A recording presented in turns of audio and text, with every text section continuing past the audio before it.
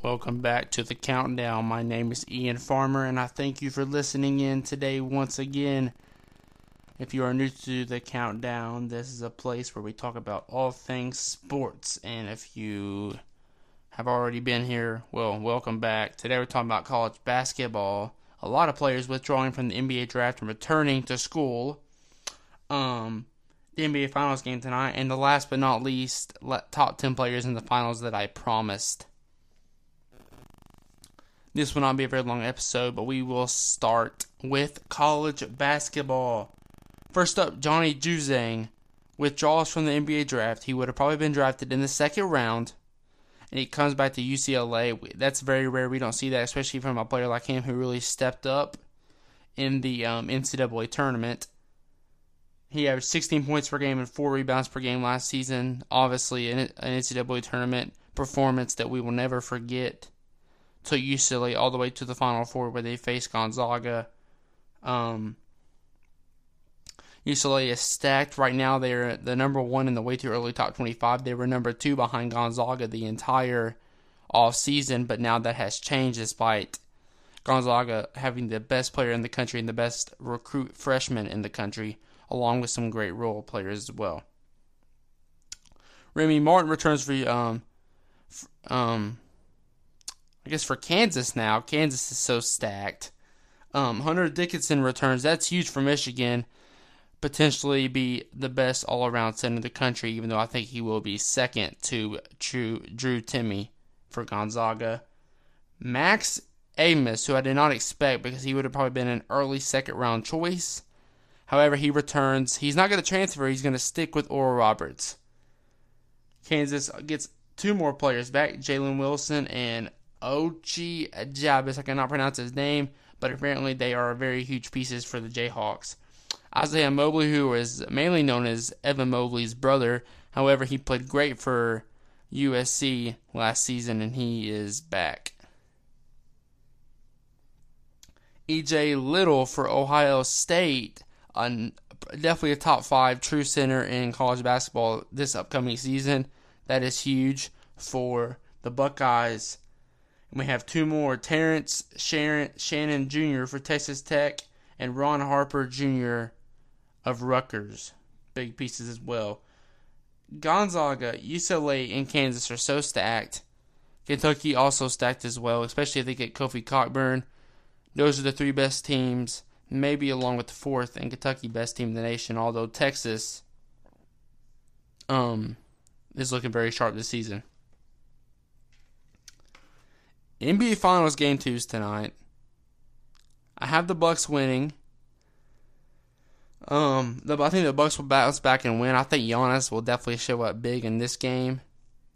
Without a doubt, I think he'll show up big. You have to win this second game.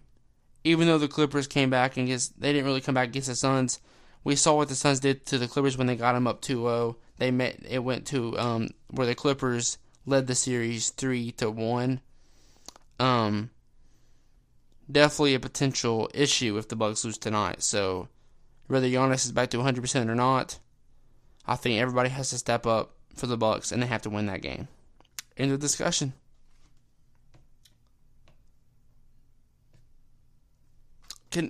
Let's switch to this for a minute. N'Keal Harry, apparently, he's part of the Patriots secondary. He doesn't have a big trade value. However, the Cardinals are one of those trade destinations, and I think the Cardinals are a perfect pick for N'Keal Harry to go to.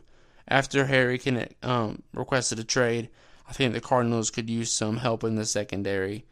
I forgot what the other 2 teams were. I think Washington was one of them possibly. I'm not sure. However, I think without a doubt Arizona could be the perfect pick for N'Keal Harry. I haven't even really seen him play, but I know that Patriots defense has been off and on, and if he wants to step up his game, Arizona could be the place where he does it.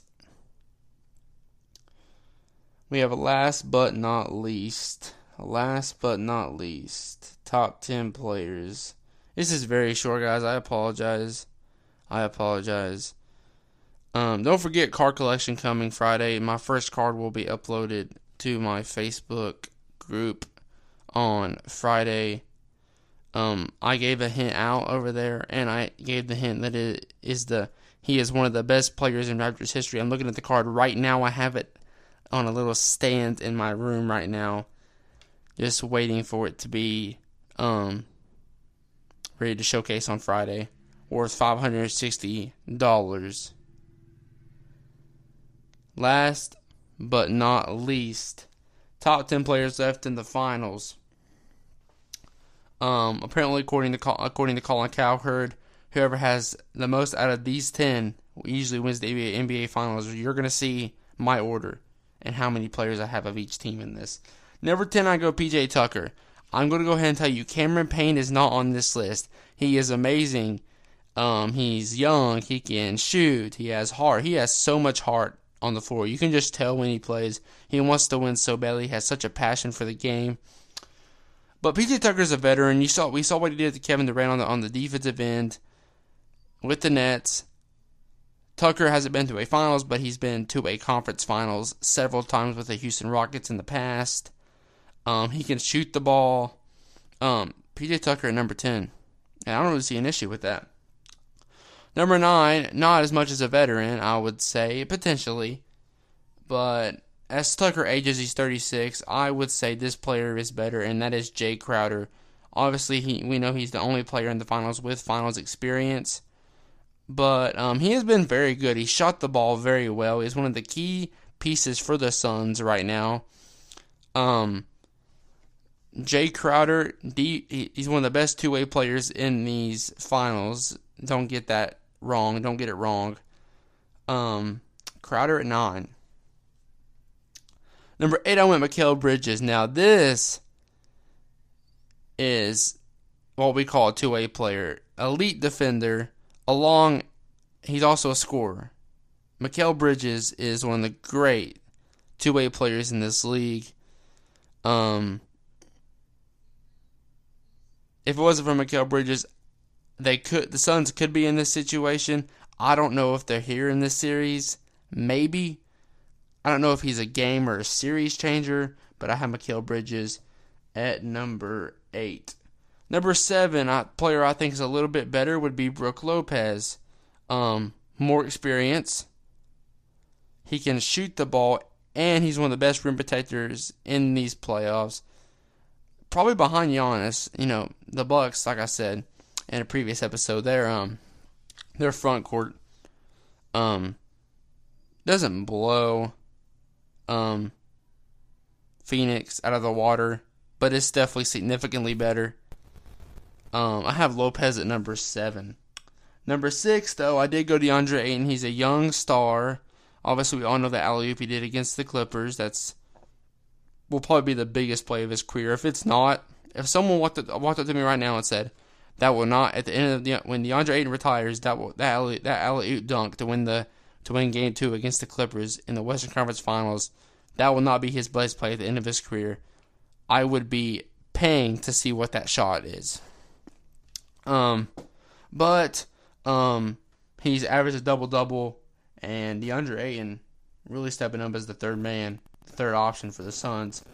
Number 5, former All-Star, going to Team USA this year, which I think says enough about him. But Jrue Holiday at number 5 is the third man for the Bucks. Elite defender. Now, when we're talking about two-way players, you got to put Jrue Holiday in the conversation as well. Obviously, he had that layup game winner in Game 3 against the Nets in the second round. He could be a big shot maker. I've heard he's the first option. No. Is he the second option? In some games, yes, but overall, no. But Holiday is number 5. Number 4, I went Chris Middleton. Another two-way player, not as skilled on the defensive side of the ball, but when he's on, he is on. He's a little bit inconsistent at times. However, when he is on, he can carry these Bucks to wins in this series, any series. Multiple 30-plus point games in these playoffs. What else more do I have to say? Chris Middleton is number 4. Number 3, there's no question he's better. Devin Booker comes in at number 3. I said often that he was the best player on the Suns. And I had an issue with Chris Paul's scoring. We'll get to Chris Paul in a minute.